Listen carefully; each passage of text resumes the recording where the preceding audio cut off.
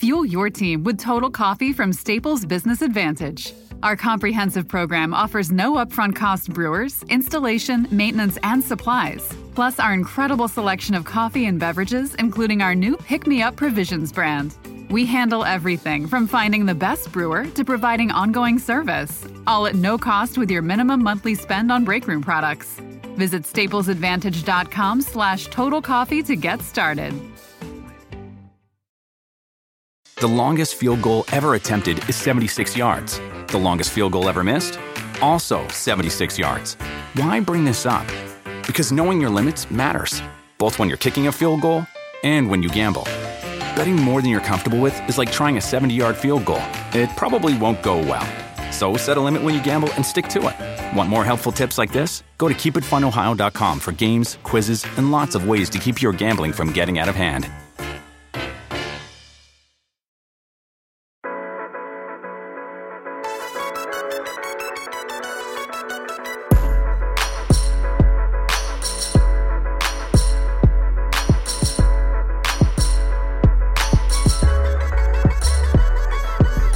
Hello, everybody. Welcome to the Roto-World Football Show. It is our Week 15 recap. I am Patrick Daugherty, joined off the jump by Mr. Denny Carter. We're going to break down the entire Sunday slate, we being the Roto-World Football gang. Denny and I are going to do Browns, Bears, Texans, Titans, Dolphins, Jets. And Denny, we will begin in Cleveland.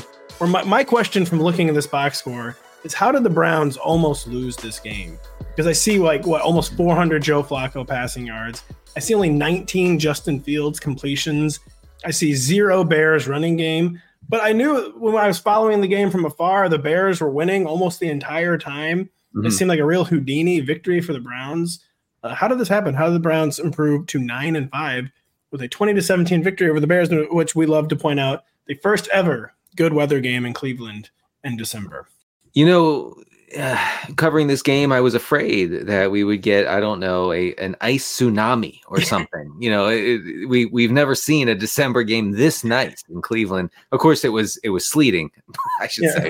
There are water spouts all over the field, and the sun never could happen on land. The sun never came out. Actually, I just wanted to be clear about that. The sun just did not come out. So, but it was fine. I mean, there was actually not much wind at all. Wasn't affecting the pass game. Was not affecting the field goals. I'd say that this is a vibes-based win for the Browns. They have unbelievably good vibes right now, especially at home. And the Bears did everything, and you have to credit them. They did everything they could to lose this game, and they did, and they accomplished the task. That's called the Neberflus. He's been really, really good at that since arriving in Chicago. Just total commitment. I would describe the Bears as a terror-based game plan. They were just terrified of winning, so they dropped this one. Let's start on the Bears side. DJ Moore, your precious DJ Moore. What happened to my precious DJ Moore? Yeah, he got unlucky. You know, he had like a 28-yard reception, toe tap reception called back in the first half. That was tough. He also on a really cool design play to get him open specifically. He was open, and Justin Fields decided to run the ball instead of throw an easy touchdown to DJ Moore. You love to see it. You love to see it the day after our social media team directly quoted me, not out of this is not a bit. It was direct quote of me, a really good graphic, a really good tweet, me saying you don't have to worry about him as a wide receiver 1 anymore. Right. Yeah. He's locked in. Yes, he's locked in. And, you know, this matchup actually really was a good matchup because the Browns play are one of the most man coverage heavy defenses in the league. DJ Moore has eaten up man coverage all season. So the process was good. The results were not as good. Cole Kmet caught a touchdown, but was, you know, very much limited here. Only 23 yards on 5 catches. He did see 7 targets. So he had that going for him. Darnell Mooney, 8 targets, tied DJ Moore for the team lead. But I don't know if you saw it, Pat. He had an unfortunate drop pass.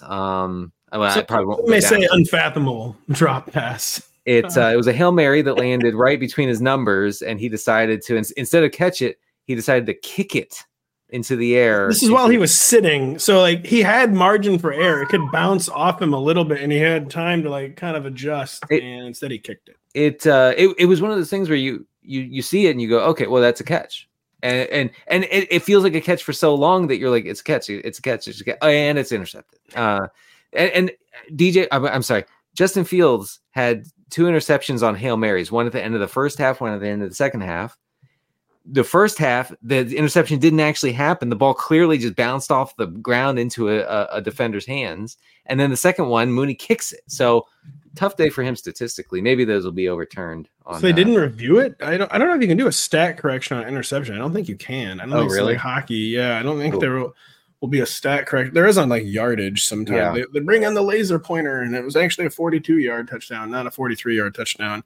I don't know why I have to share this thought, but I've been thinking lately Cole Kmet is basically – he's like the poor man's George Kittle in fantasy. Not in terms of like real-life skill set, but like the floor is so weirdly low, but like the ceiling is like way higher than you would like it to be. So you kind of like basically have to play him all the time. And good to see that he got the tutter. That's all I can say.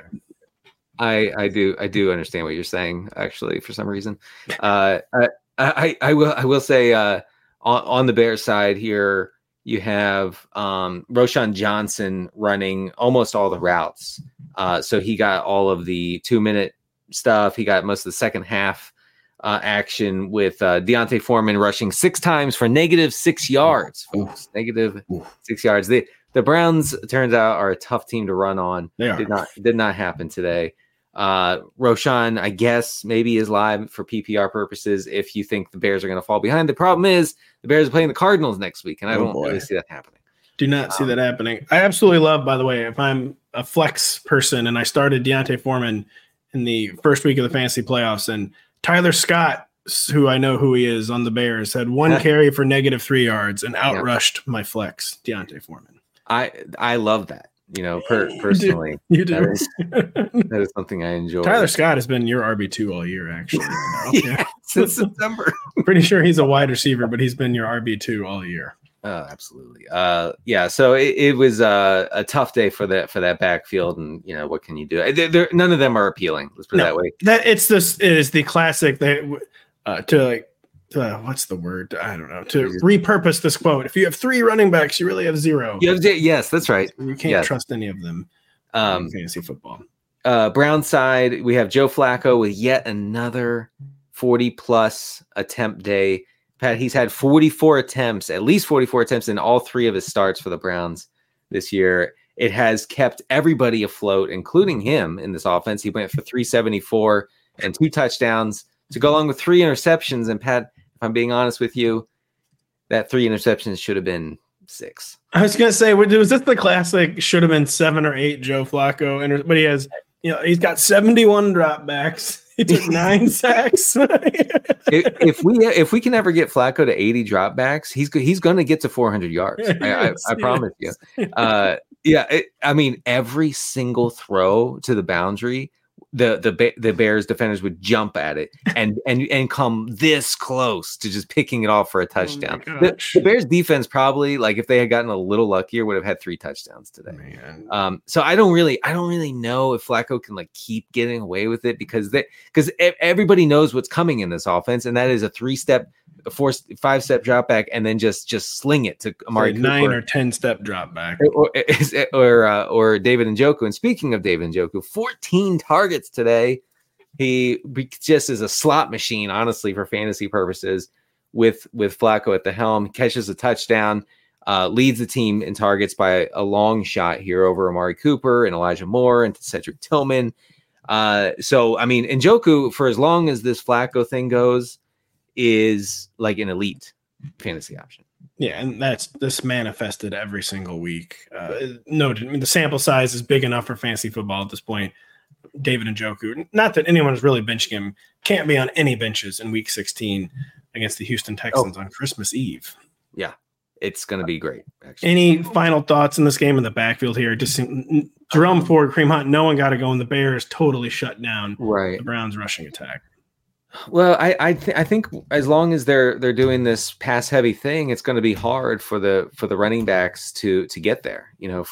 Unless they score a touchdown, and neither of them did that today. As far as pass catching goes, Jerome Ford ran 20 routes on 49 dropbacks, and he led Kareem Hunt, who had only 9 routes. Okay. And Ford had 4 targets to go along with 8 carries. But really, like these two, Hunt and Ford, they cannibalize each other's opportunity. With Flacco, it's like they're going to be like 10 or 12% over their expected pass rate every week. And so I just don't think there's much here. It's kind of like the Bears backfield. It's kind of who cares. Danny, all I want for Christmas is 94 Joe Flacco dropbacks for 393 yards, 3 touchdowns, and 4 interceptions. You might get it. Texas. We might get it. We move on to Houston, Texas, where the Texans the game was actually in Nashville, Tennessee. But the Texans beat the Titans 19-16. Another game where every time I checked the score, I was not entirely sure how it was happening, but the Titans were winning. They were shutting out the Texans for, I think, a lot of the first half. Nothing doing in the post-CJ Stroud, hopefully only one game, post-CJ Stroud offense for the Texans. But then, at first I thought they were going to tie. I was watching in this game like the tie is happening. I did too. We're getting the tie. And then Devin Singletary takeover ?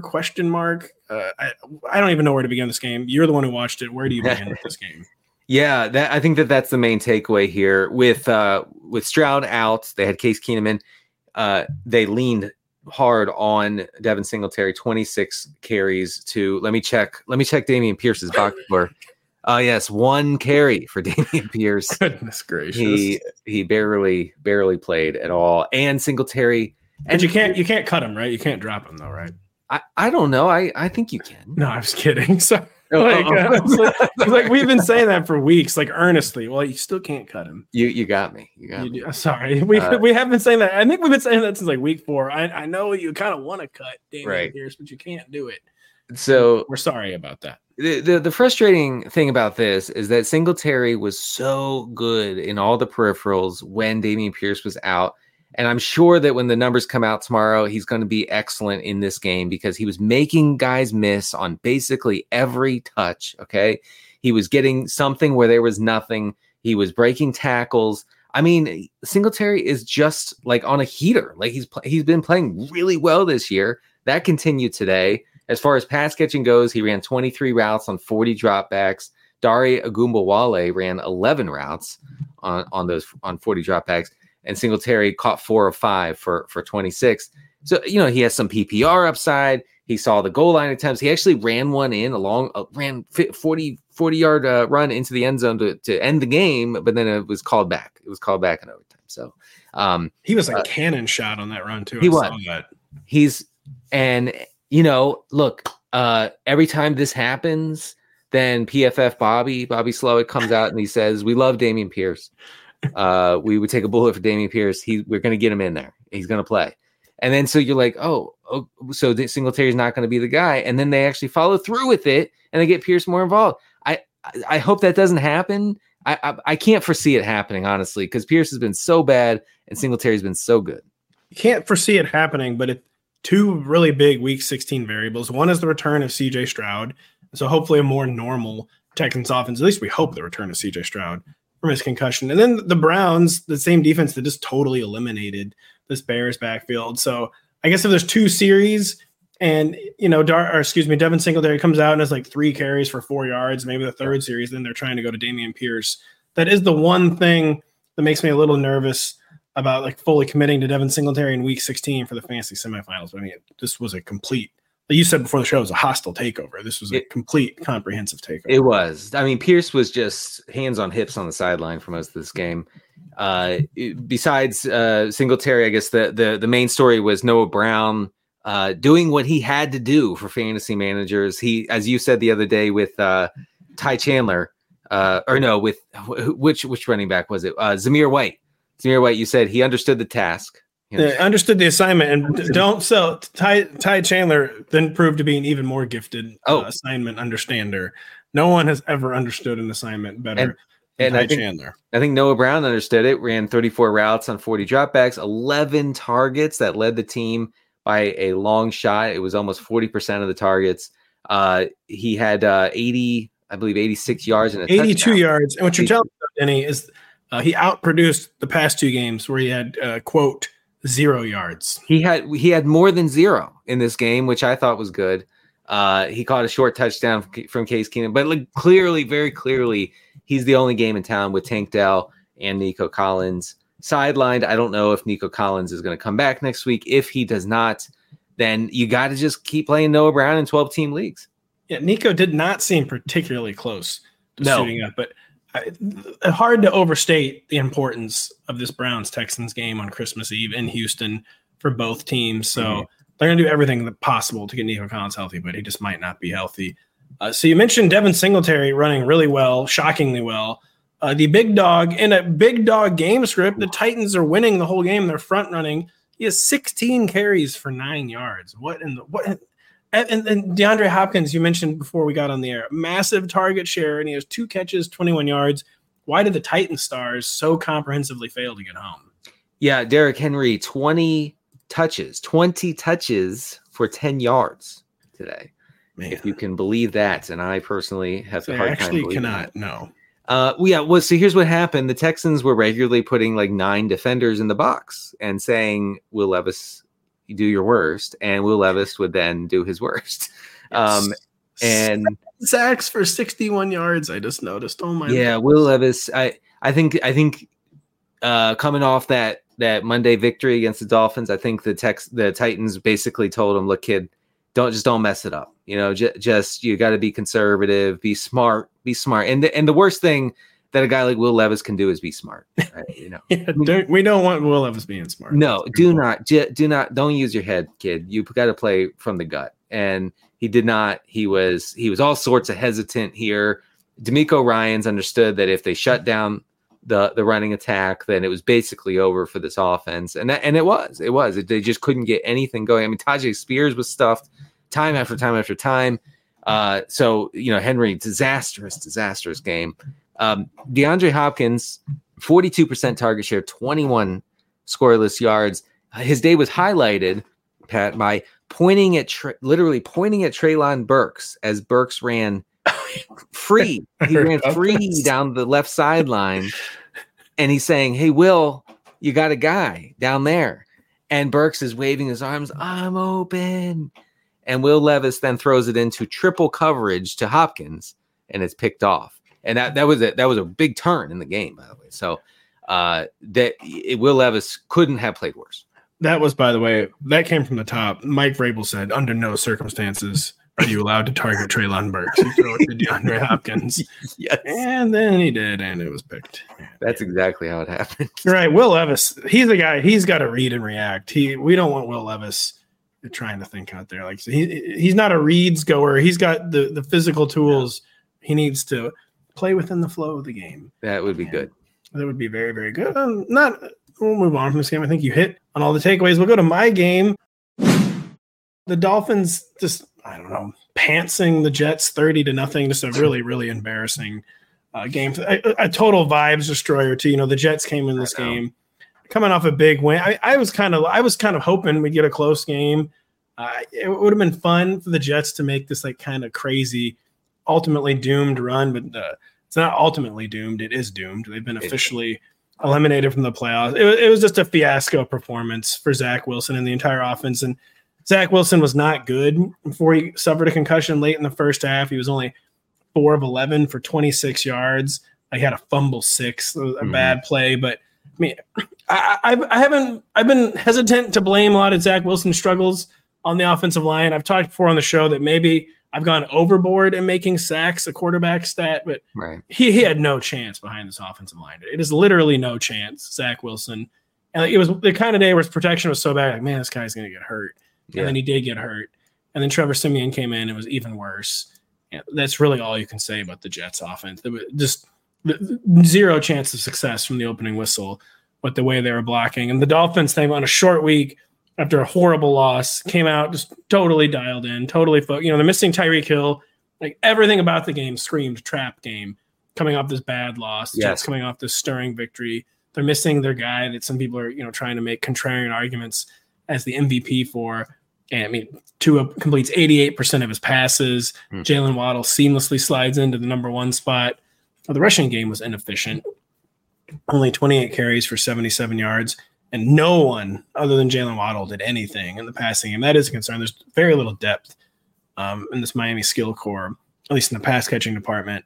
But I don't know. I just kind of laid out the whole game. But what are you wondering about the game?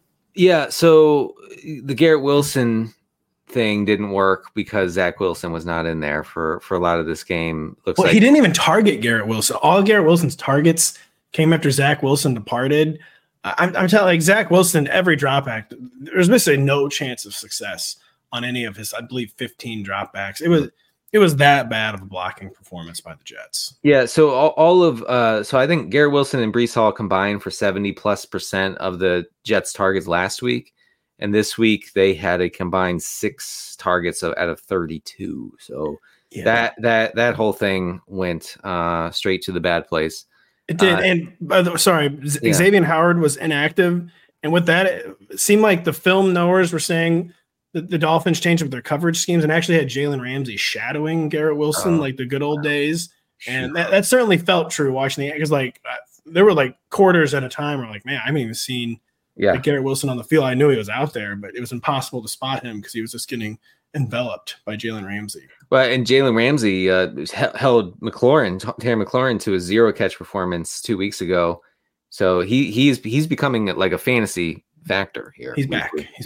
He's all the way back, it seems. On the Dolphins side, I did wonder if Devon Achane would get more run in the second half in a blowout script. It doesn't really look like that. It looks like Achane and Mostert, they split route running 13 and 13 apiece. 3 targets for Achane, 2 for Mostert. So really nothing there in the backfield besides Mostert getting, again, all the green zone touches. So he did all the green zone, 2 touchdowns for him. Mostert could have easily been a third. He had a big run down to the 1 yard line. They got called back then by holding. It seemed like he was going to sub out.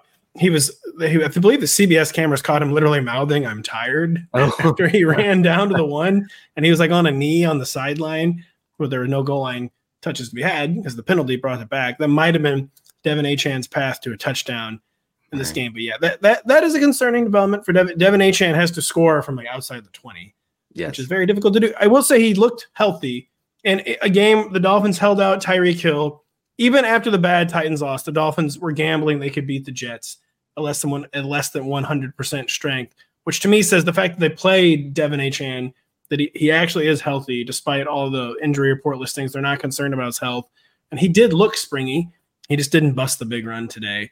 And I feel fairly good about still relying. If you can survive his 0 touchdown Sunday, I still feel pretty good about him as an RB2 in Week 16 against the Cowboys defense that just allowed a lot of big plays to James Cook.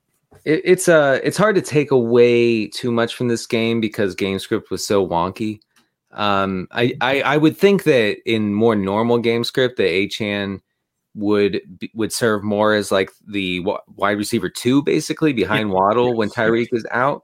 But that did not happen here because I'm pretty sure the Dolphins went run heavy with the lead. They did, and it's very hard to have any concrete takeaways from this game, like you said, not just because of the game script, but because Tyreek was not there. Tyreek, I'm assuming, will be back for Week 16. It seemed like he almost played in this game, and then it was in a true abundance of caution decision, so to speak, from the Dolphins, and that you think he'd have to be back for this Cowboys game. And if he's not back, there's just nothing doing with Ced Wilson, with Braxton Berrios, with Durham Smythe. No. This is a 2-man passing attack, 3-man if you count Devin Achane. But Miami Dolphins, a gut check victory over the Jets. They made somebody look foolish for saying they would not win another game. You did, or not you. I don't know who said it. Some are saying it's me. I don't remember. I don't recall, Pat. I don't recall saying the Dolphins won't win another game this year. Someone in the National Broadcasting Corporation's employ not only said that, they said to bookmark for later. Yeah, they did. And I hope that folks did not listen to that person. I really, really hope. It was me, by the way. It was me. I really hope they did listen to you just now, though. Really good stuff from Denny Carter. As always, I'm Denny. We'll talk to you on Tuesday on the Roto-Roll Football Show. Talk to you then. Fuel your team with Total Coffee from Staples Business Advantage. Our comprehensive program offers no upfront cost brewers, installation, maintenance, and supplies. Plus our incredible selection of coffee and beverages, including our new Pick Me Up Provisions brand. We handle everything from finding the best brewer to providing ongoing service, all at no cost with your minimum monthly spend on break room products. Visit staplesadvantage.com/total coffee to get started. The longest field goal ever attempted is 76 yards. The longest field goal ever missed? Also 76 yards. Why bring this up? Because knowing your limits matters, both when you're kicking a field goal and when you gamble. Betting more than you're comfortable with is like trying a 70-yard field goal. It probably won't go well. So set a limit when you gamble and stick to it. Want more helpful tips like this? Go to keepitfunohio.com for games, quizzes, and lots of ways to keep your gambling from getting out of hand. We now welcome in Kyle Dvorchuk. We had the Bucs surprisingly comprehensive beatdown of the Packers, 34-20, I believe in Green Bay, Wisconsin. Correct, Kyle? And then the Panthers stunning the Falcons in the worst game of the day, 9-7. Neither team wanted to win this game. One did. The Chicago Bears weep. And then my game, the Saints, I don't know, just kind of messing around, beating the Giants 24-6. Keith Kirkwood had a touchdown. Jimmy Graham had a touchdown. We'll get to that one last. We'll begin in Green Bay. 34-20. Like, so maybe it's hard to say it's the most surprising result of the day because this game felt like a coin flip. But the Bucs, I feel like Baker Mayfield almost 158-point lead on offense. Kyle, Chris Godwin had a monster game out of nowhere. What happened? How did the Bucs just move the ball at will in Green Bay? Yeah, I do think it helped that Chris Godwin really looked like Chris Godwin for the first time this year. It was his best game by yardage, I think, since 2019. Like, even the Brady era, we didn't quite get this level of Chris Godwin. He was in a perfect matchup throughout the game, like getting lined up on linebackers, getting scheme touches, and producing a ton on those. And when you go from the offense is functional with Chris Godwin doing very little to adding what looks like for a game peak Chris Godwin, the team is going to look really good because it's not like Chris Godwin's emergence in this game completely shut out Mike Evans. 457, not anything to write home about, but does get in the end zone. He was, as expected, the team's top functional goal line option. He got a target at the 2. His actual touchdown came from, I think, 19 yards out. But overall, when the team adds, if maybe this won't sustain, maybe it will, but when the team adds the element of Chris Godwin being himself, we're not getting 381 and 4 every game. But high 200s, if the offense continues to look like this, feels possible for Baker because Baker has also played, I think, his best football of his career this season. He's cut out the mistakes to an absurd degree for a guy who's kind of was prone to making terrible mistakes. Now he's just playing good, sound football and not committing the awful turnovers at a pretty high clip. So this is, if Godwin were to stay like this forever, it would be an incredible rebound for the offense. I'm a bit skeptical of that. We've seen throughout the entire season, he hasn't been that guy. But even a modest improvement from him really would turn this team into a strong offense, as they are a pretty good bet to make the playoffs. I believe it's just now functionally, as we'll talk about later, a 2-horse race in the NFC South. It is. And I think it can sustain at least for week 16 on Christmas Eve against the Jaguars, who have become one of the ultimate pass funnels. Seems like an amazing matchup for this Bucs passing attack. And while you were talking, I feel like the Baker Mayfield narrative now needs to become not if he will be starting in 2024, but where he will be starting, what kind of contract he will be starting on. We have teams learn over and over and over not to hit on 17 with these kind of seasons, with these kind of players. But they're going to do it, right? But they're going to do it. It's weird because, Baker Mayfield is clearly reproven that he's one of the 32 best quarterbacks on planet Earth, and did himself such a disservice when he played through that torn left labrum and this non-throwing shoulder. That just derailed his entire career. But this could be an outlier campaign. It could be his career campaign. Whatever kind of campaign it is, it's earned him a starting job. Yeah, he's very Geno Smith in that way, where he got in a good situation probably for the first time, including the fact that he really just wasn't healthy in his last good situation, which was in Cleveland.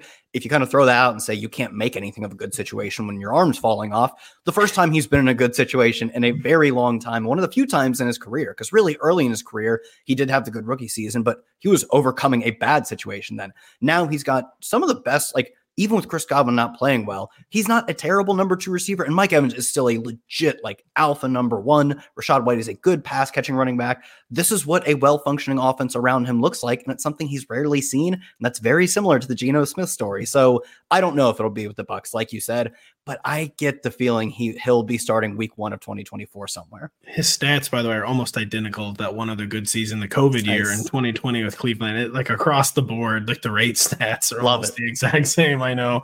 So we'll see. I know he's learned a lot. Baker Mayfield he's going to have a football life on NFL Network. There's going to be a football life in 2037. He has had a football life. The Packers are having a football life every single week in the receiver core. I feel like it's something different. Christian Watson's injured. They're kind of rotating, mixing and matching.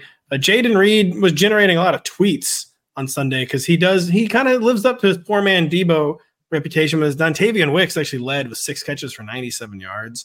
But it was Jaden Reed, Tucker Kraft got the touchdowns. What was going on with the Packers pass catchers in this game where they lost by 2 touchdowns? Yeah, Christian Watson wasn't active for this game. I believe he's listed as doubtful. Obviously, not really any realistic chance of playing through that. So they enter with the 3-man rotation of last week. They had 3-man rotation that was very clearly Romeo Doubs playing all the snaps. Then Reed and Wicks still getting a majority of the snaps, but not every down. There's a little bit of that in this game, but it's also going to be obscured by the fact that Jaden Reed left with a toe issue in the fourth quarter. I did not know that. Yeah. Left with a toe issue in the fourth quarter. He seemed to be limping a few times throughout the game, probably trying to play through it, and ultimately pulled down an incredible touchdown. One, it was a great throw by Jordan Love, putting it in a window where only Reed could catch it, but he could just barely catch it in the back of the end zone, and he did exactly that. I mean, for my money, he might be this team's best receiver. I think he's better than Romeo Doubs. And even when Christian Watson's healthy, Jaden Reed has just played so well. That's not even an indictment of Christian Watson. It's the fact that Jaden Reed brings some of that like dynamism that Christian Watson also brings, but also you get him another year in the system because he's a year younger. He could grow into this team's number one, health permitting, at least at the end of the season. Romeo Doubs probably functions as the team's somewhat distant third receiver when everyone is healthy, which is something we never get to say at this point. No, we don't. And it's weird. I feel like we could be getting into one of those debates with Christian Watson and Jaden Reed. Like, Jaden Reed is the best receiver, but maybe Christian Watson's the most important receiver in this group because of that deep vertical element he brings. They just seem like a different offense when he plays. And did that happen again with with Jordan Love on Sunday? It seems like he's looking like an elite young player when Christian Watson was healthy for those 3 or 4 games. Now the 2 games he's been out, it's not like he's like turned into a pumpkin, but he has not been the same. He hasn't been producing Packers victories, and he's looked more like what he is, which is a first-year inconsistent starter. Yeah, I actually thought he played a really strong game in this game. He's such a good tight window thrower. Like, he came out of college almost as the opposite of that. It's like a toolsy guy with a cannon. And I actually don't think you see the most arm strength when you watch him play. You do not, no. But man, he has such a good eye for tight window throws. And we saw that in this game. He had like 4 throws to Dontavian Wicks of 19 plus yards, plus the Jaden Reed touchdown. So I definitely think Christian Watson helps, but there are times where you watch Jordan Love play, and I saw that a ton in this game, where you think he could get away with having pretty significantly worse receivers because he's just that good. There are also times where he implodes. And I do think Christian Watson helps a lot, but I think with more games under his belt, it could be a thing where we're saying like, yeah, at one point in his career, he maybe needed to be surrounded with good weapons. But if he progresses, I do think he can be a guy who doesn't need the talent to uplift him. He's the one doing that uplifting. And I'm not truly not comparing him to these kind of players, but I am comparing him to like the 90s style of like Brett Favre or like John Elway, where he's just ripping it into tight windows, which has just been coached out of like every quarterback in the NFL basically right now. Like if you throw into a tight window, it needs to be like one-on-one on the sideline where it's either a catch or it's getting batted down or going out of bounds. Where Jordan Love like sees like a tight window, like 25 yards down the field, like between the numbers. He's like, oh, hell yeah, I'm fitting this in there, brother. And he gets it in there, brother, at a pretty high clip. I mean, he really does have touch. Yeah. So I do. Jordan Love is someone we had to do a total mea culpa on. And it's just become very, very fun to watch in the second half of the season. Real quick, Packers backfield. A.J. Dillon was out. They kind of claimed Aaron Jones as a snap count. It didn't really seem that way. What did you see from Aaron Jones? Yeah, I mean, his backup, Patrick Taylor, was out there for some snaps, but they weren't giving him any touches. I believe he had 1 carry and maybe a pair of catches. It was very clearly the Aaron Jones show. Maybe they tweaked their game plan to avoid 20 carries, but also they're playing from behind, so it's not clear that they even had the chance to establish the run. Maybe had they done so, they would have split carries a little more evenly. But like, it's Patrick Taylor and your season is on the line. Like they're, I think, exactly 500 after this game. Oh no, they're actually 2 under 500. It's the Bucs who are 500. So not to say that like they should be pushing Aaron Jones to play while he's still probably banged up to a degree, but the alternatives without A.J. Dillon just aren't great. And I think they kind of recognize that.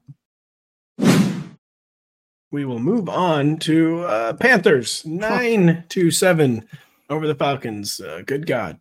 I wonder who had to watch this game for us. Oh, it was you. Yeah. What did you see? What did you learn besides nothing? And I should say, not what did you see? What can you not unsee?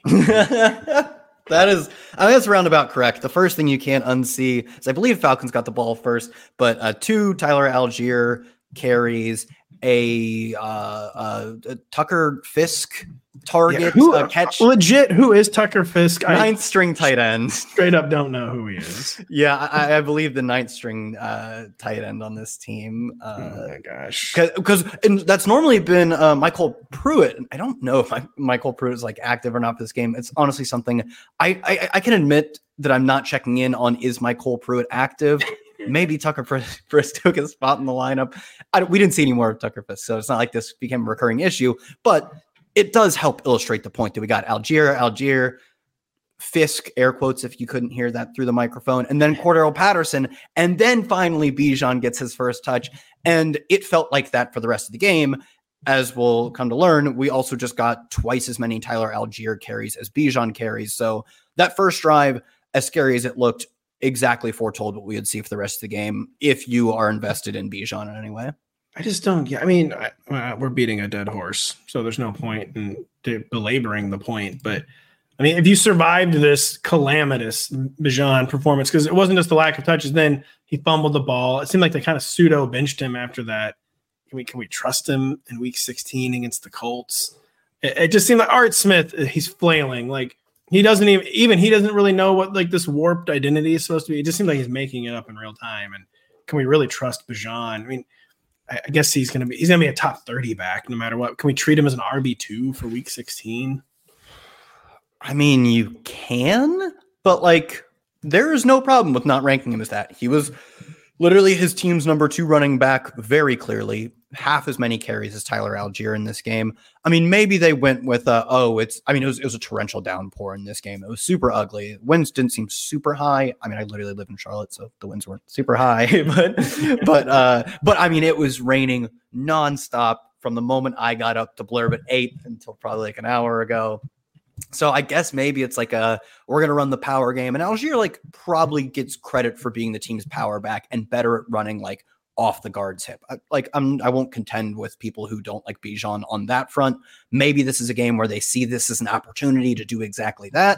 And then I don't want to say they're rewarded, but Bijan certainly doesn't make them look dumb for it with a fumble that was late in the game. And ultimately it gave 3 points to the Panthers. You can say it cost them the game. It would be one of many things. So like, it sounds like you're on Art Smith's payroll here. I'm not on Art Smith's payroll. I'm saying this is how he thinks. I know he saw that fumble and was like, I was right. These fantasy nerds can suck it, even though he lost the game. So no, I'm going to say no. I'm not going to rank. I'm not going to rank him as top 24 back. I'll probably have him inside the top 30, and I'll probably have Algier inside the top 36. Both of them just me throwing my hands up in the air and saying, I think I know who's better. And Bijan has generally outcarried Algier. We should probably fall back on that data more, but how confident can we be? I don't think top 24 confident. And the thing is, they're not putting up points in any of these games. It's not like, we're missing the lead back on the Dolphins, right? I'm scared of getting the question wrong if it's an Achane or a Mostert game, but I know the reward is you play in the most efficient offense in the NFL. They get a ton of red zone carries. The reward isn't that outsized in this game that you're going to have to play Bijan. I just don't understand why a team that's built to run from top to bottom and use those resources just won't even 1 week just try. Like, no matter, like, this is the week, no matter what, we're giving him 25 carries. Let's see what the kid does. Like, I'm serious. I'm just serious. Like, no, why would you not do that? It just actually doesn't, unless he like doesn't understand the offense, which I'm pretty sure running back knows how to run. Not to go full like non-film watcher, non-ball knower. I'm pretty sure Bijan Robinson, 4 years of Big 12 football, 3 years, 16, 15 games in the NFL. I'm pretty sure he can execute an offense. Maybe to see what you have in the young man. But I digress. By the way, I'm going to be very, very heartbroken when you call me in January and tell me you've accepted a job with FedEx and on the Art Smith payroll. Anything at all? I'm down for it. No, there's nothing at all. The answer is there's nothing on either side. It doesn't matter which side you're going to ask about. I was going to say the Panthers, yeah. But I was going to say I didn't know which way you're going, and then it dawned on me. It literally doesn't matter. I mean, Adam Thielen's getting some targets again. But he goes 4 for 43. The team cannot score a touchdown. Technically, they could have. They ran out the clock to kick a field goal because that's all they needed to win.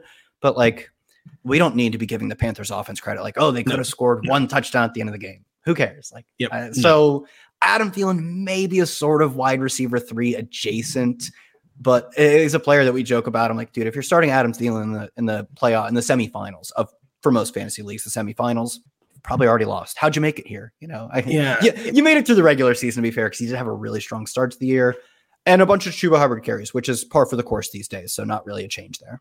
Yeah. I mean, Thielen, the Packers defense played poorly enough on Sunday that people are, talking about firing the defensive coordinator again, but I don't know why I'd be starting Adam Thielen in the top 30 against the Packers in week 16. Chuba, I don't know. Maybe the Panthers can avoid a hugely negative game script against the Panthers. Chuba will probably still be in the top 24. Those are the only two places you're looking in this Panthers offense. I don't know where you're looking in the offenses in the game I covered. The Saints 24, the Giants 6. Darren Waller returned for the Giants. Chris Olave sat for the Saints as Rashid Shaheed returned for the Saints. Derek Carr had 3 touchdowns, his first 3 touchdown performance all season, but none of them went to Rashid Shaheed. None of them went to A.T. Perry, the only 2 players fantasy. Okay, well, Taysom Hill, right? I have some Taysom Hill teams. Did he catch some of them? Yes, Taysom Hill, 2 touches, I believe, for 5 yards. He had 1 pass attempt where it was a horribly, horribly inaccurate throw to a wide open pass catcher. I can't remember who he was throwing to, but it was early in the game. It was a really bad miss. Yeah, so as Kyle alluded to, we got 110 scoreless yards from Alvin Kamara. So any Saint fantasy managers we're conceivably using did not score. Keith Kirkwood scored. Jimmy Graham scored. He has 4 touchdowns on 6 catches this year, I believe. The third, Juwan Johnson. Len Bowden was tied for the team lead in targets. It was the Giants weren't pushing the Saints, so the Saints were just kind of making it up as they went along, Kyle.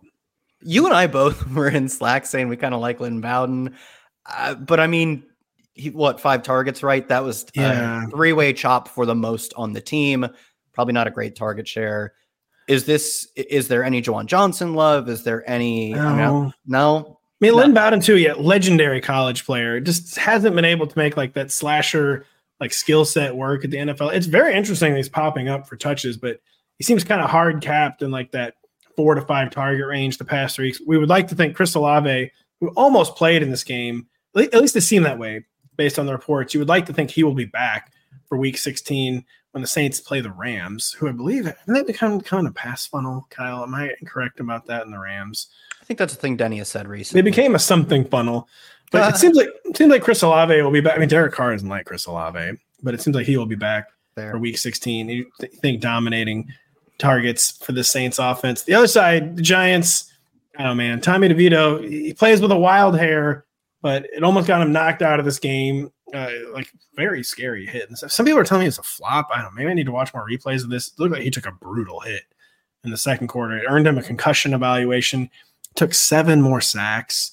Like the guy, I don't know if he's making enough big plays to really just like. I don't think the trade-off is really happening. Like I know he takes 1 million sacks and commits some turnovers, but he's compensating with a big play. He really isn't compensating. Yeah, you have to be 2019 Russell Wilson level of big playmaker to justify that level of sack taker. And like obviously we're not seeing it. They put up 6 points. No, 7 sacks. He took 7. He didn't take any against the Packers. 6 against the Patriots, 9 against the Commanders, 5 against the Cowboys, 6 against the Raiders. Like this is making Sam Howell blush type of numbers. And it's hard to see how this is sustainable. If they really wanted to win, they would probably start Tyrod Taylor, but they're not going to start Tyrod Taylor on Christmas afternoon against the Eagles. So it is weird. Tommy DeVito, not that you're going to be streaming him week 16. He's playing the Eagles' very vulnerable pass defense. But there's just no one. There's no one who can take advantage of that. Like Darren Waller will probably be on the tight end 1-2 borderline, but it's not like you're getting Darius Slayton in there. It's not like you're getting Jalen Hyatt in there, who really had the one big game and just nothing the past 5 or 6 weeks. And it's like, there's really not even much to say about this Giants offense, Kyle. Yeah, what were the Darren Waller vibes like? Because he's a player who I'm sure got dropped in a number of leagues. He got 6 targets in this game. He himself said he thought his snaps would be a bit limited. 6 targets isn't nothing. What did his role look like at least? He seemed out there for a lot of the snaps, and he had maybe the biggest Giants play of the game real early. I think it was at 3rd and 12. He had a catch and run for a first down conversion, some nice yak. So he looked healthy, but it was just like a dysfunctional passing attack, though. And they were in obvious passing situations. So it was that's one of the reasons why the Saints were so easily able to tee off on Tommy DeVito. The Saints totally eliminated the Giants running attack with 9 carries for 14 yards for Saquon Barkley. So it was hard to have takeaways because they were in such obvious passing situations. It was allowing the Saints to just wreak havoc on their entire operation. 6 targets, pretty good. All things considered for a guy who's been out for like almost 2 months. He had their big Darius Slayton, I guess, had like a 30-yard catch at some point. But Darren Waller, I think if you're really hurting a tight end, which a lot of people are, he'll be in like that tight end 11 to 14 range for the fantasy semifinals next week. That's pretty fun, and I don't think we need to spend too much more time on this game. Get me out of here. Yep, get us out of here. Kyle, thank you so much for breaking down the games. Thank you for blurbing the games. Thank you for doing your 32 stats, your start 'em, sit 'em, and for doing our final waivers chat of the year at 6 p.m. Eastern on Monday evening. Kyle, thank you so much. Thank you.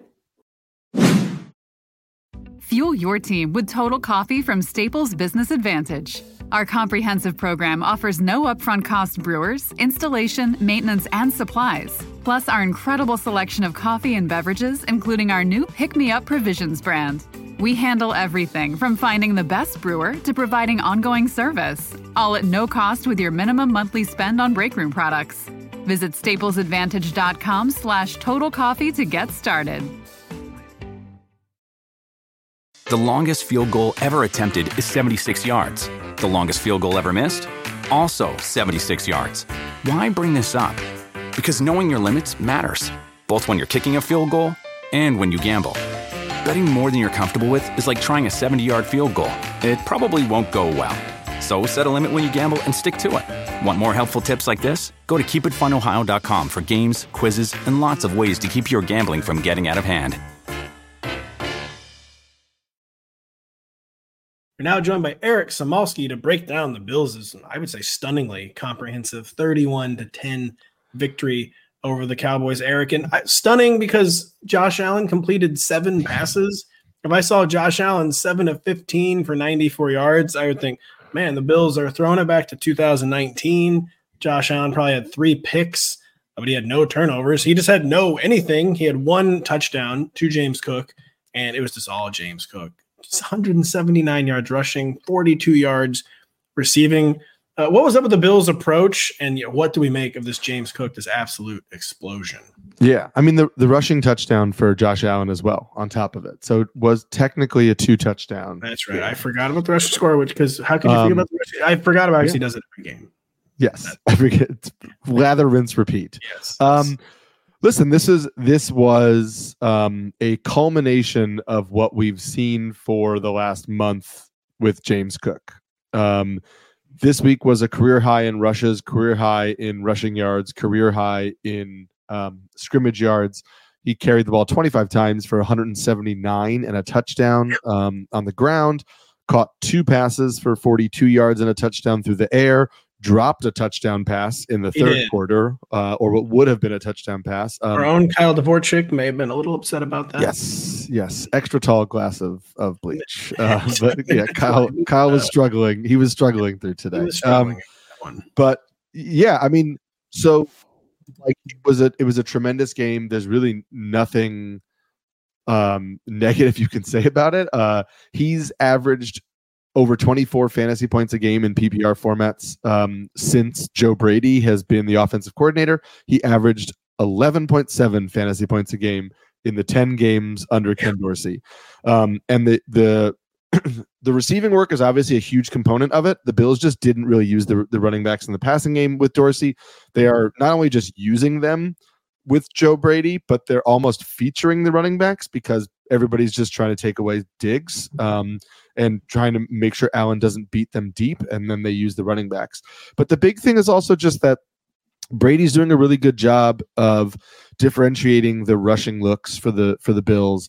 And what could be problematic for the Cowboys going forward is the Bills were basically that time in Madden where you just can call the same play over and over and over again and the defense won't stop you. Is they were just essentially running off tackle with James Cook, most of the time on these shotgun handoffs where he would then run off tackle and he would read the edge. And if the edge tried to take away the outside, he cut it back through the middle. And if the edge went inside to take away, the cutback lane, he just juked out to the outside and he gained chunk yards after chunk yards. And he's super athletic. He was patient. He waited for the holes and he just exploded through them. And a lot of it is like, yeah, James Cook looked really good. He looked honestly like, peak Thurman Thomas when you're watching. Well, I was going to say that's an obvious comment. If you're thinking of Bill, he also looked like Dalvin Cook. I mean, that's a Dalvin Cook stat line from Dalvin Cook's heyday. Yeah. And the problem for the Cowboys next week is like, could you see Achane doing that? Like, yes. Yeah, I could. Yes. I mean, I was thinking the same thing while you were talking. And Mostert too will do it successfully. He's not going to do it with the like one cut breakaway potential, home run speed. But the way the Dolphins run, like, the Dolphins watch this game tape. They're going to utilize this game tape. And if the Cowboys don't figure out a way to stop that, we could see a repeat of this next week. Yeah, Mostert could home run speed the Cowboys. That's what's really, really scary, like you said, because the Dolphins, too, as they're trying to like figure things out, they're passing attack a little. Not that it was a bad day for their passing, but they had no Tyreek Hill. Maybe he won't be 100%. I think Tyreek Hill will play in Week 16, but maybe he's not 100%. I'm sure they got some interesting data points today. Like, maybe we're going to be really featuring the run against the Dallas Cowboys. And for the Cowboys, is this just a trash can game? Because we hadn't seen this offense be this dysfunctional in months and months, all season. And they're not this bad, of course. But what went so wrong, and what do you think the takeaways are? It's hard to say what went so wrong because it was the Bills played two high safeties and they played both safeties deep, and they basically were just saying, you're not going to beat us over the top, hit stuff across the middle of the field and run. And Pollard actually, to his credit, like Pollard looked good running the ball. I mean, 11 carries for 52 yards. He was gaining chunk plays up the middle. I think that had the game been closer, he would have had a big game. The problem is just that they were getting good yardage on the ground. They weren't able to convert because the offensive line wasn't able to keep the Bills' pass rush out of Dak's face. And part of that is, kudos to Sean McDermott for the way he dialed up blitzes and the way that, the pass rush got it. They're third in the NFL in sacks coming into the game. They're a good pass rush. Part of it is a flaw with the Cowboys' offensive game plan that, Dak Prescott was taking these 3-step drops. Greg Olsen, who was doing the commentary, kept mentioning that like Dak likes to get the ball out as his back foot hits on the 3rd-step drop, and there was nobody open. And a lot of that was that they kept running like Brandon Cooks and CeeDee Lamb like deeper down the field, and stuff wasn't open, and then Prescott had pressure in his face. The big concern for the Cowboys, and something for people to keep an eye on, is Zach Martin, their best offensive lineman, their guard, left this game in the first quarter with an injury and did not come back. I do think that really was part of the reason Ed Oliver just kind of wreaked havoc on the Cowboys. And again, the Dolphins have Christian Wilkins. The Dolphins have a pass rush. So that's another injury where, like, if that's not cleared up by next week, you could see another kind of like repeat game script. And so it's CeeDee Lamb saved the fantasy day with a rushing touchdown at the end. And he is to be commended. He is to be commended. Jake Ferguson, 6 catches for 44 yards. 4 of those catches came on the final 2 drives when the Cowboys were down 31-3 and the Bills starters were in the game. The concerning thing for me, which we were talking about a little bit before, the only thing I'm really taking away from this, if anything, is that Tony Pollard has topped 30 receiving yards just once since week 6. This is a guy who was basically a pseudo receiver in college. Like, we know he can catch passes. The Cowboys are not using him really often as a receiver. And if they get into game scripts like this, it really shouldn't make him not a non-factor, but it has been making him a non-factor. And again, we don't know how that Dolphins game script is going to go next week, but you really hope it stays close if you have Tony Pollard. I know I have associative memory. I was thinking of the Cowboys playing on Christmas Eve last year and Gardner Minshew going nuts against them for the Philadelphia Eagles. And I was wondering if Devin Achane and Raheem Mostert have a repeat in store of that Christmas Eve disaster. I can't remember. I can't remember who won that game though. Any final thoughts on the Bills? Dalton Kincaid, Gabe Davis, 0 balls, Eric. Yeah. They were determined to run. Sorry to talk over you. Yes. No, that's okay. Dalton Kincaid had this great moment where Greg Olsen, again, Greg Olsen, very talented receiving tight end, basically pointed out that Dalton Kincaid was wearing rain gloves at the start of the game, but the rain hadn't started, and he dropped 2 passes in the first quarter, and then Greg Olsen pointed out how he switched gloves for the remainder of the game. By that point, it was like 21-3, and the Bills decided they didn't want to pass anymore. I think it's another like trash can game for the Bills receivers in the sense of, you pointed out that, Josh Allen threw the ball 15 times. Unfortunately, he threw 8 incomplete passes. 4 of them were drops. One of them was a deep ball to Gabe Davis where Josh Allen got hit as he threw, and it basically hit Gabe Davis's foot because he just couldn't track the ball when it was up in the air. That is, I bring that up because drops have been a little bit of a concern for the Bills receivers this season. And so that is something that you'd like to see get cleaned up when they're playing in closer games. The other thing is we have the Bills have the Chargers up next and then the Patriots. So those are games where they theoretically shouldn't need to pass a lot. They just showed us today that if they don't need to pass a lot, they're not going to pass. They're more than happy to rely on the run. You're obviously still going to start Josh Allen because he's Josh Allen. You should probably continue to start Stephon Diggs because even though he's not himself, and he spent a little bit of time in the blue medical tent again today, and we've talked about how neither he or the Bills have mentioned anything about him playing through injuries, but he's on and off the field more this season than he normally has been. He's been in and out of the medical tent for little things, so who really knows? But you're probably going to start those guys because of their upside, and in order to run the ball and run out the clock against the Chargers and Patriots, you need to score points first. But I just think it's I don't know that you roll the dice with Gabe Davis anymore. I mean, we all just say, hey, you put him in your lineup, maybe you get nothing, maybe you get a huge game. It's if they're going to run the clock out, if they're going to run these games out, it's too risky for me against the Chargers and the Patriots. He may hit a home run for sure, but if you have steadier options in the fantasy playoffs, I think you have to pivot.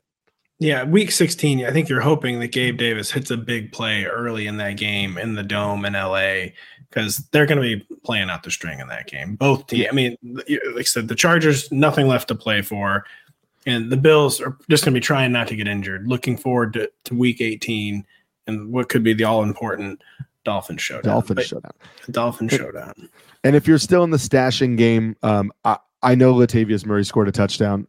Ty Johnson is the true backup running back on the Bills. He also has receiving skill, so he would be the one where if you had James Cook and you were I need his handcuff, if you find yourself in that situation, I do think it's Ty Johnson. And I think that again, the Bills are an offense where you probably want that guy if anything were to happen to Cook.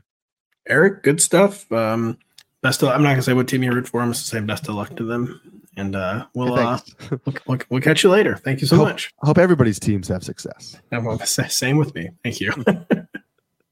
We're now joined by Lawrence Jackson, who had the 49ers putting 45 up on the Arizona Cardinals. Not surprising at all. They were the obvious pick to score the most points in week 15, and they would have done it had the Raiders not scored 63. Lawrence, but 45-29 for the Niners over the Cardinals. And I was just talking to you before we went on the air. When I look at this box score, it looks like 49ers going crazy as normal, Trey McBride going crazy as normal, and just not a lot of surprises. Is that accurate? The 49ers just looking if I look at this box score, I would just think the 49ers were doing whatever they wanted to.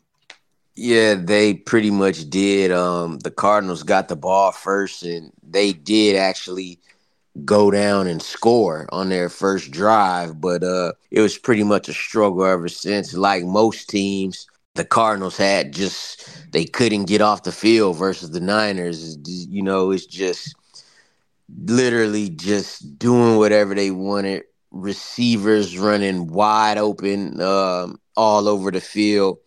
Christian McCaffrey doing it in the receiving game and in the run game, and a couple of you get the pick six there from Charvarius Ward. That was a bad throw. Man, Charvarius Ward looked fast on that, by the way. Oh, yeah. My God. Yeah, nobody in Arizona, the whole state was catching him. No. But yeah, on the Cardinals side, starting with Kyler, like I said, he led a nice opening drive to score, but other than that, he was running around all game, pretty much looking for Trey McBride, who did deliver. That was the only guy who was really productive with him, as we saw Hollywood Brown wasn't able to return. Michael Wilson was ineffective. So it was the Trey McBride show, whether running and catching or just, having a, amazing catch. But as you can see by the 11 targets, Kyler was looking for him early and often. James Conner ran the ball well, had a couple of nice runs where he broke a few open, but the Cardinals couldn't really cash in when it mattered. They scored a couple of, points near the end, but by then the 49ers had already had 40-plus points. So it was a tough day for them overall. Luckily for Kyler Murray, the rushing with the 49 yards in the late garbage touchdown to Elijah Higgins, that's his first of his career.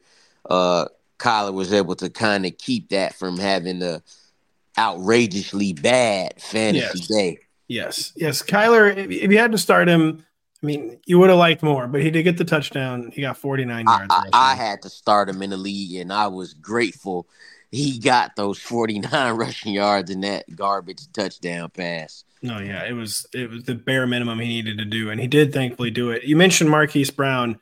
Mike will also say Marquise Brown not even targeted. I wonder if he's going to get shut down. It seems like he basically can't play right now. I mean, he literally did not play on Sunday. Yeah, questionable all week with that heel injury. They made him active. It wasn't before long that he was out of the game, and just one less weapon for Kyler Murray to work with, and it didn't help the situation. No, one less weapon is not what you need against the 49ers. And I noticed a crazy stat looking at the 49ers box score. So 6 49ers, at least six 49ers caught at least one pass, and all 6 of these pass catchers had a long reception of at least 17 yards, which just tells you, like you said, people running wide open. They're hitting chunk gains basically at will. We know a lot of it's yak, but it's schemed perfectly by Kyle Shanahan and then executed perfectly by Brock Purdy. It's just crazy. It's ridiculously perfect, which is funny. I got on Twitter and saw the last Brock Purdy threw 4 touchdown passes, right? A lot of the one that's going around is his last one that made the score 41-22. It was a nice back shoulder throw to Debo when they were already blowing him out. If you look at the other 3 touchdowns, they are wide open. Christian McCaffrey's first touchdown pass, a 41-yard touchdown, he had to adjust to catch it. He fell backwards on the turf, got back up, and then ran it in. Like, that's how open these guys were. Debo's first touchdown catch, there was no one else on the screen with this guy, and we're talking about Debo Samuel here, Yeah, it's totally not. I really have never seen anything quite like it in football. I don't know. The year Cooper Kupp came close to setting all the records was kind of the only thing I could think of where it seemed like he was wide open every play, but Kyle Shanahan and Brock Purdy have like 3 guys wide open every play. I really have never seen anything like it. Not trying to take away from Brock Purdy, because someone has to execute this offense, and he is doing it almost literally flawlessly. But I've never seen anything like this. The whole offense is just a machine, and you get good protection there. He had no stress in that game whatsoever. Brock Purdy is definitely living right. He has 0 sacks behind that Trent Williams-led offensive line, to speak to your point there. I mean, any final thoughts on this game? I think you wrapped it up there pretty nicely. Elijah Higgins, I need to look in more to Elijah. I don't know much about Elijah Higgins. I'm going to be honest with you. He actually was he was on the Dolphins earlier this year. He's a rookie. They got rid of him, but there was, like I said, no other receivers that were actually effective. So, he kind of stepped up. He did get the garbage touchdown, but he had 3 other receptions as well. So, it was solid for him, nice for him, but not somebody I would consider picking up off the wire unless we had no Hollywood Brown, no Michael Wilson. I would probably go Greg Dortch first since they manufacture him the targets. But when the Cardinals get in this mode, anybody's liable to catch a pass when they're trying to come, because they're in this position quite often. They are. So, The Cardinals, I get the feeling if they stick with Kyler Murray next year, they're gonna try to totally rebuild this receiver room. And I don't know why, they got to. I don't know why Marquise Brown hasn't been good. It's weird to me, but not that he's been bad. But yeah, it was a lot better when Josh Dobbs was the quarterback. Yeah, it was. But Marquise, they need to shut him down, man. He's just not even healthy. Like, it seems like he's playing on one leg. Probably wish he was on the Ravens right now. Looking at him, they're winning 10-0 right now, first seed, and I see Isaiah Likely's got a touchdown here. I'll say when I dig more into this box score, I'm sure I'm going to find like 90 Calvin Ridley yards. Correct, Lawrence? I'm sure he's just dominating for the Jaguars. He's getting there. He's at about 30, 40 maybe right now. That's better than I was expecting. So the 49ers somehow always better than we're expecting. Lawrence Jackson, always better than we're expecting. Lawrence, thank you so much. We will catch you next week. All right. We are now joined to close it out by Mr. Zach Kruger, who had the Chiefs sort of getting their mojo back, not really, in a 27-17 victory over the Patriots, and the Rams beating the Commanders 28-20, a game that was 28-7, I believe. Then the Commanders made it a little closer late. They had some quarterback shenanigans going on that you say apparently will not be carrying over to Week 16, but that's our second game. We'll start with the Chiefs. We'll start with the Patriots. We see the 2-score victory. I believe the Chiefs covered. Zach, Patrick Mahomes finally back over 300 yards passing, gets 2 touchdowns. Does have 2 picks. If I'm looking at the box score, I say he's keeping the Rashee Rice breakout going. But if I'm looking at the GIFs, if I'm looking at the tweets, I'm knowing that Kadarius Toney was doing very bad things. I got some texts about Sky Moore, who was not even targeted, I believe. Just seemed like kind of more of the same for the Chiefs, but with a little more production. Is that accurate?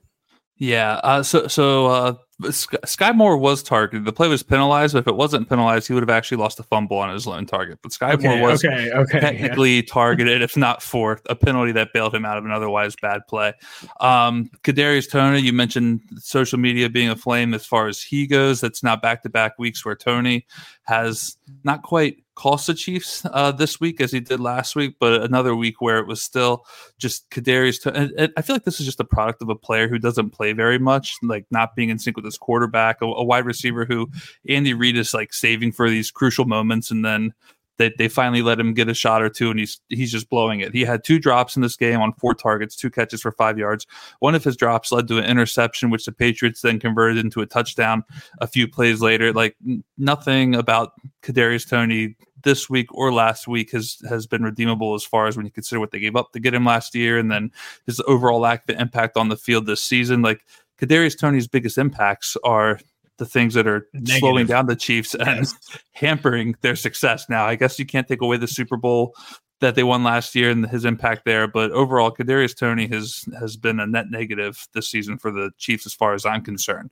But who am I? I'm just podcasting with you today. But Rashee Rice, you mentioned his hot streak kind of continuing, a perfect 9 for 9 on all of his targets, 91 yards and a touchdown. His touchdown, great bar trivia question down the road. Who caught a 4-yard touchdown pass from Jerick McKinnon in Week 15 of the 2023 NFL season? The answer is Rashee Rice on a 4-yard shovel pass that did not come from Mahomes. But Mahomes himself did throw 2 touchdowns, one of them an 8-yard strike to Jerick McKinnon in the first half, and then the other a leaping grab to Clyde Edwards-Helaire in the second half on a 6-yard score. So both of the running backs got involved there. I will say, as far as the McKinnon and Edwards-Helaire split goes, still very much a CEH backfield, and it's still very much another week where McKinnon basically bailed out an otherwise underwhelming performance and underwhelming opportunity to share with touchdowns. He had the passing touchdown to Rashee Rice. He also had a receiving touchdown. But McKinnon had just 7 opportunities in this game. In total, he had 30 yards from scrimmage. And then Clyde Edwards-Helaire, 13 carries for 37 scoreless yards. But CEH also 4 catches on 4 targets, 64 yards, courtesy of a 48-yard screen pass and the touchdown. So it is still CEH's backfield by nearly twice the opportunities that McKinnon has seen over the last 2 weeks. But again, this is all very much dependent on Isaiah Pacheco, who Andy Reid said late last week, that it's possible that he will be available for week 16. So kind of wait and see, certainly for CEH, and whether or not he'll have any fantasy upside in week 16. But that's kind of what we're looking at. If it's yet another week without Pacheco, McKinnon remains very difficult to trust, even in PPR leagues, as the receiving work we thought that could maybe save him really hasn't been there. It's really just kind of been lucky touchdown runs over the last 2 weeks. It's like you mentioned that CEH is getting more opportunities, but McKinnon, it's hard not to notice that when he does get a touch, it's a high-value touch, and he's getting trusted on the most important snaps. So you could maybe justify him as a desperation flex from that perspective. I don't think he's going to be playing Christmas Day against the Raiders, despite I was actually kind of surprised that Reid came out and said that so soon. Now apparently the rumor was on Friday that Pacheco could be back week 16. One important thing to note: I don't know what day he had the surgery, but it was not Friday when he had the surgery. It was a few days beforehand. They're obviously talking about it like it's something minor. We don't quite know, the overall extent of it. Obviously, it requires surgery. Is it anything he can return on after this week? Perhaps, but if he can't, then it will be CEH. And you mentioned the McKinnon role. Obviously, an 8-yard touchdown that he had today would have come in the red zone. Same with this passing touchdown. It was only a 4-yarder. He does have that valuable red zone role pretty well locked in, which is kind of part of. We always joke about, the thesis of the play. The thesis of the McKinnon play was a red zone role and possibly receiving. The receiving upside has been split with CEH, but the red zone role is at least somewhat intact. And we'll give him that upside that you mentioned. But I would still say he's got to be like a desperation, like running back 3 in deep leagues. Like you have to start him realizing you're looking at like a 3 to 4 point floor and maybe like a 10 to 11 point ceiling. Anything at all notable on the Patriots side? Zeke Elliott did not get home for fantasy managers the way he did in week 14, 16 touches for 46 scoreless yards. Demario Douglas is back from his concussion, but only 3 catches for 33 scoreless yards. Devontae Parker is back, 5 catches, 44 scoreless yards. Hunter Henry, some reason, explodes. 7 catches, 66 yards, and a touchdown. But, I mean, this remains an offense that on week 16, on Christmas Eve night, don't think we're going to be firing up any of these guys against the Denver Broncos. Well, hey, it's amazing what happens when a PPR scam runs out, Pat. Only 5 catches for a little tiny 21 yards for Zeke. He continues to look like absolute dust on the ground. 11 carries, 25 scoreless yards. Zeke wasn't even good the previous week. Good for him for all of his receiving work that he got, but as far as like the running game goes, it's incredible that they can't find someone else to put in on like the early down. Like, he's a great pass blocker. They can utilize him on third downs as just the receiving back, is just the pass blocking back. Give that work to Kevin Harris on the early downs, who did have an 18-yard rush touchdown. Kevin Harris 4 carries, 25 yards. But it's kind of wait and see on Ramondre Stevenson. It doesn't sound to me like he's going to be playing next week, but I really don't have any way of knowing that beyond what we know of this injury through the first 2 weeks that he suffered it. Hunter Henry, got to give him a little bit of credit here. There's going to be a knee injury to monitor after he went down late in the fourth quarter on a low hit from L'Jarius Sneed. But Henry, 7 catches, 66 yards, and a touchdown. His touchdown actually came on a 4th and 2. Bailey Zappi aired it out rather than go for the 2 yards and found Henry in the end zone. But Henry over the last 2 weeks with Zappi under center, 10 catches, 106 yards, if my mental math is correct, and 3 touchdowns. So there is definitely a Zappi Henry connection. If you're lacking at tight end, I think you can maybe look to Henry as kind of a like risky tight end one against the Broncos. That it certainly has looked good for him and Zappi through 2 weeks, and then certainly you're not playing Bailey Zappi. Up and down in this one, took 4 sacks, 180 yards, a touchdown, an interception. If it wasn't for Hunter Henry, the day would have actually been much worse. But Henry at least is that reliable security blanket who can make some plays and be there for him when things start to break down. But I would say maybe Henry, and then possibly Ezekiel Elliott, if no Ramondre Stevenson. But you have to know that these kind of games out of Elliott could very well pop up again next week, especially against a Broncos defense that's been up and down, but improved over the last few weeks. Of course, Henry picks up the knee injury. What we just saw. Picks up the knee injury then to cloud his status. So you're not going to be firing up as a tight end one. We know that. Buys, of course. If you're playing Hunter Henry, it probably won't be. I think the Broncos have allowed a lot of tight end fantasy points this year, and they did just get absolutely shredded by Sam Laporta on Saturday. But even so, you're not going to be firing up Hunter Henry as a tight end one. And he's going to be someone that if you're using him, it's probably because you're in kind of a desperate situation. Yeah, there's a tight end one in his range of outcomes, but there's also like a very bad tight end too. So it's a lot of variance in that play. We'll move on to the Rams beating the Commanders 28-20. Where again, the big storyline, Commanders were down really big. I believe it was 28-7 when they benched Sam Howell. Correct me if I'm wrong, Zach. Correct. They turned to Jacoby Brissett. I'm sure he's facing some soft coverages, some soft defense.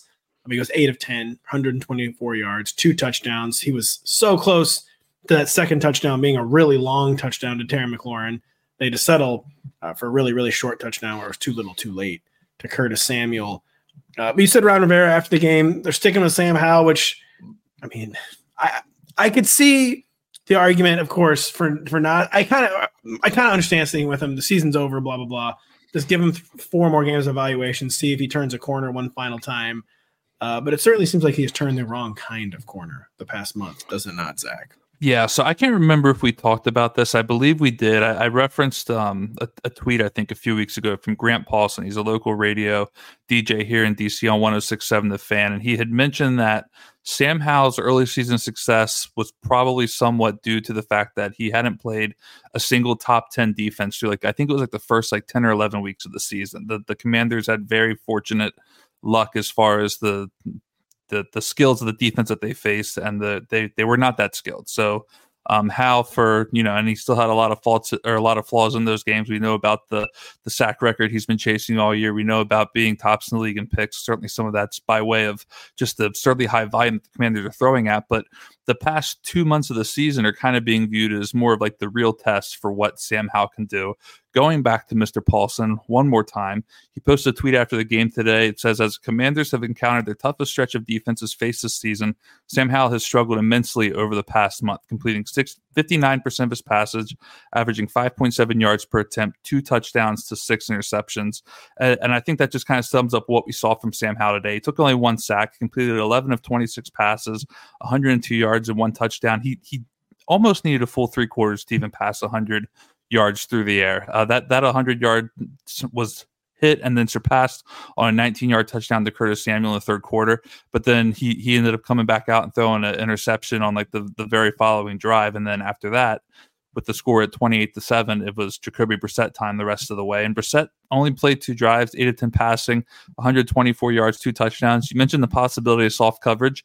I think there's probably some arguments there, but I will say on the 29-yard touchdown pass to Terry McLaurin, that was a contested target in the back of the end zone. He had to leap forward. He had to make a legitimate play. I believe he even came crashing to the ground. It was a good covered, well covered play by the defender against McLaurin. And then on the 49-yard reception, that fell quite literally a yard shy of a touchdown. McLaurin had to beat 2 defenders just to get open and work his way past them. So could there have been some soft coverage? Certainly there's a case, but even after that first McLaurin touchdown, you're really talking about a 2-possession game where the Rams didn't want to just give up big gains, and then they did again to McLaurin, and that eventually led to another Curtis Samuel touchdown late in the fourth quarter and nearly helped the Commanders mount a comeback, if not for a failed onside kick attempt. But Brissett looked good. Ron Rivera did say after the game that it was going to be Sam Howell next week against the Jets, which just sounds absolutely terrible for Sam Howell and absolutely great for the Jets. I just read the Grant Paulson tweet. He's very much on point with that. Sam Howell's struggles over the last month have been well documented, and whether or not he's the long-term quarterback in Washington, I think is very much a question. I think it's a fair question. I think the answer is trending towards no, especially when you realize that the Commanders are going to be staring top 5 pick in the face if they continue in the direction they're headed, which is now games against the Jets, the 49ers, and then the Cowboys to close out the season. That sounds like a 1-2 record at best and an 0-3 record at worst. So Yeah, it's interesting. Sam Howell's not going to be back. The new owner, they're going to get a real GM. They've never had like an actual GM structure in place when Daniel Snyder was there.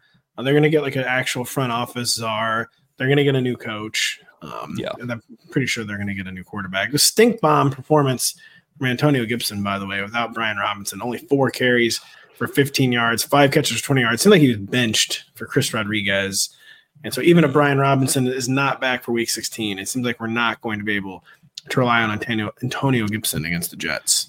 Yeah, Gibson saw some decent volume early on, and it kind of looked like exactly what we were hoping for, which was going to be that Antonio Gibson heavy day with Chris Rodriguez mixing in on the occasional maybe short yardage situation or early down rush attempts. Rodriguez wound up leading the Commanders with 10 rush attempts, only 35 yards, so 3.5 yards per carry. Nothing to write home or get excited about there if Brian Robinson is out next week. But Gibson 4 for 15 on the ground, and then excuse me while I scroll, another 5 through 20 through the air. Really had a chance to be a good day if that usage may have continued for another 3 quarters, but a lot of it came early on, and then towards the second half, it just wasn't there for him. So what that was about, I'm not quite sure. Hopefully we'll see more on that later, but certainly can't trust Antonio Gibson with or without Brian Robinson in the lineup next week after seeing him just kind of ignored for the better part of the second half in this game. No, you could not. And the Rams looks like status quo, even though Kyron Williams lost 2 fumbles. He had 27 carries, 152 yards. Another touchdown. Second week in a row where Cooper Kupp was looking like Cooper Kupp again. Another big stat line. 8 for 111 and a 62-yard touchdown. Puka Nacua, the one disappointment. 5 catches, 50 scoreless yards. It seems like things have settled in finally the way the Rams want them to. I'd have a Thursday night game against the Saints, Zach. Yeah, I mean, everything for the Rams looked about as easy as you would expect it to be based on the defense that they're facing. The Commanders' defense has been the get-right defense of the year for everybody. I'm very curious to see how Zach Wilson performs against that defense next week. If it's Wilson, I know he's dealing with the injury right now. If it's Trevor Siemian, I'm interested in seeing how Trevor Siemian performs against the secondary. It was very easy for Matt Stafford on the day, 25 of 33 passing, 258 yards. 2 touchdowns, no picks. You mentioned Cooper Kupp, over 100 yards receiving in this one. That's back-to-back 100-yard games for Kupp, and then also 3 straight games with a touchdown for him. The 62-yard touchdown was just an absolutely wide-open play. There's a hilarious tweet that went around after the game. I have to find it, but someone was critical of Cam Curl's coverage. That's a safety for the Commanders, and he responded saying that the person posting did not know what coverage the Commanders were even running. And the guy responded, "It doesn't appear you knew either." So kind of a little fun own of a secondary there that got absolutely torched by Kupp on that 62-yard play. Nacua, 5 for 50, 8 targets, just like Kupp. It was just one of those days where it wasn't Nakua's day. I honestly was surprised to see after the game that it was only 5 catches for 50 yards, because it really felt like every time I looked at the screen, he was making another play, but then a kind of a meager fantasy line as far as 5 for 50 goes. No touchdown. He had like 3 rushing yards. So a rather disappointing fantasy day for Nacua, but he was out there. He looked good. He looked effective. 5 for 50 was surprising to see. And then Kyron Williams, a stunning 5 catches for 3 yards. If you want to talk about PPR scams, that would be at the top of the list. 5 free points on 3 yards, but it doesn't matter when you're rushing for 152 yards and a touchdown. And Kyron Williams, just the way he is in control of the game on the ground is just insane. Like he's constantly gaining chunk yards. He had several long plays in this one, along a 27, and he found the end zone early on with like a 1 or 2 yard touchdown in the short field. So bell cow, league winner. Kyron Williams is all of those things right now, and he has been all season long. He's going to continue to be. Look great again this week. So good time for him, and good time for those fantasy managers who once again got to start him and hopefully advance to the next round of fantasy playoffs. Only bad news is that it's the short week. The Saints' run defense has actually been pretty vulnerable compared to their historic standards this year. So hopefully he's not hurt, but hopefully he's over his standard bumps and bruises by Thursday evening. We should humbly expect about 20 carries for 130 yards exactly, instead of his usual 160, 170. Yeah, no 25 yard or no 25 carries, no 150 yards, just 20 for 130. We'll be fine with that. I think he can do it. We'll take it. Yeah. Also, I think we're going to be ranking him in the top 5 too, Zach. Yeah. Hey, bold. All right. Well, we did it. We finished week 15. Yeah. We're going to finish the season soon. That's what they're saying. I've been taking a close look at the schedule, and it would appear it's approaching I'm crunching a few more numbers just to confirm that my eyes are not deceiving me. You are always crunching the numbers. You're always bringing the goods. Thank you so much for everything you just told us about Rams, Commanders, and Patriots, Chiefs. We hope it includes more fantasy points for the Chiefs going forward. But thank you to Zach. Thank you to Denny. Thank you to Kyle, to Lawrence, to Eric Smolsky, to the whole gang. Keep it locked to rotoworld.com this week. There's going to be good stuff from everyone except for Mr. Zach. Mr. Zach's got to head out of town. We hope you travel safely. We hope you make it back safely. I am heading out of town. Full disclaimer here for the folks. I will not be writing my snap report or expected points articles, but I will be working, and I've worked with other people to hopefully pull that data for everybody over the time that I'm gone for the next 2 weeks. So certainly don't want those people to be without that. Look for my articles. They will be there. I just won't have the full breakdowns I usually write while I'm away. We will miss it. We will miss you. But thank you so much. And yes, thank you to you, most of all, the listener, for listening and for clicking, for reading. For Zach, I'm Pat. We will be back later this week. Fuel your team with Total Coffee from Staples Business Advantage. Our comprehensive program offers no upfront cost brewers, installation, maintenance, and supplies. Plus our incredible selection of coffee and beverages, including our new Pick Me Up Provisions brand. We handle everything from finding the best brewer to providing ongoing service, all at no cost with your minimum monthly spend on break room products. Visit staplesadvantage.com/total coffee to get started. The longest field goal ever attempted is 76 yards. The longest field goal ever missed? Also 76 yards. Why bring this up? Because knowing your limits matters, both when you're kicking a field goal and when you gamble. Betting more than you're comfortable with is like trying a 70-yard field goal. It probably won't go well. So set a limit when you gamble and stick to it. Want more helpful tips like this? Go to keepitfunohio.com for games, quizzes, and lots of ways to keep your gambling from getting out of hand.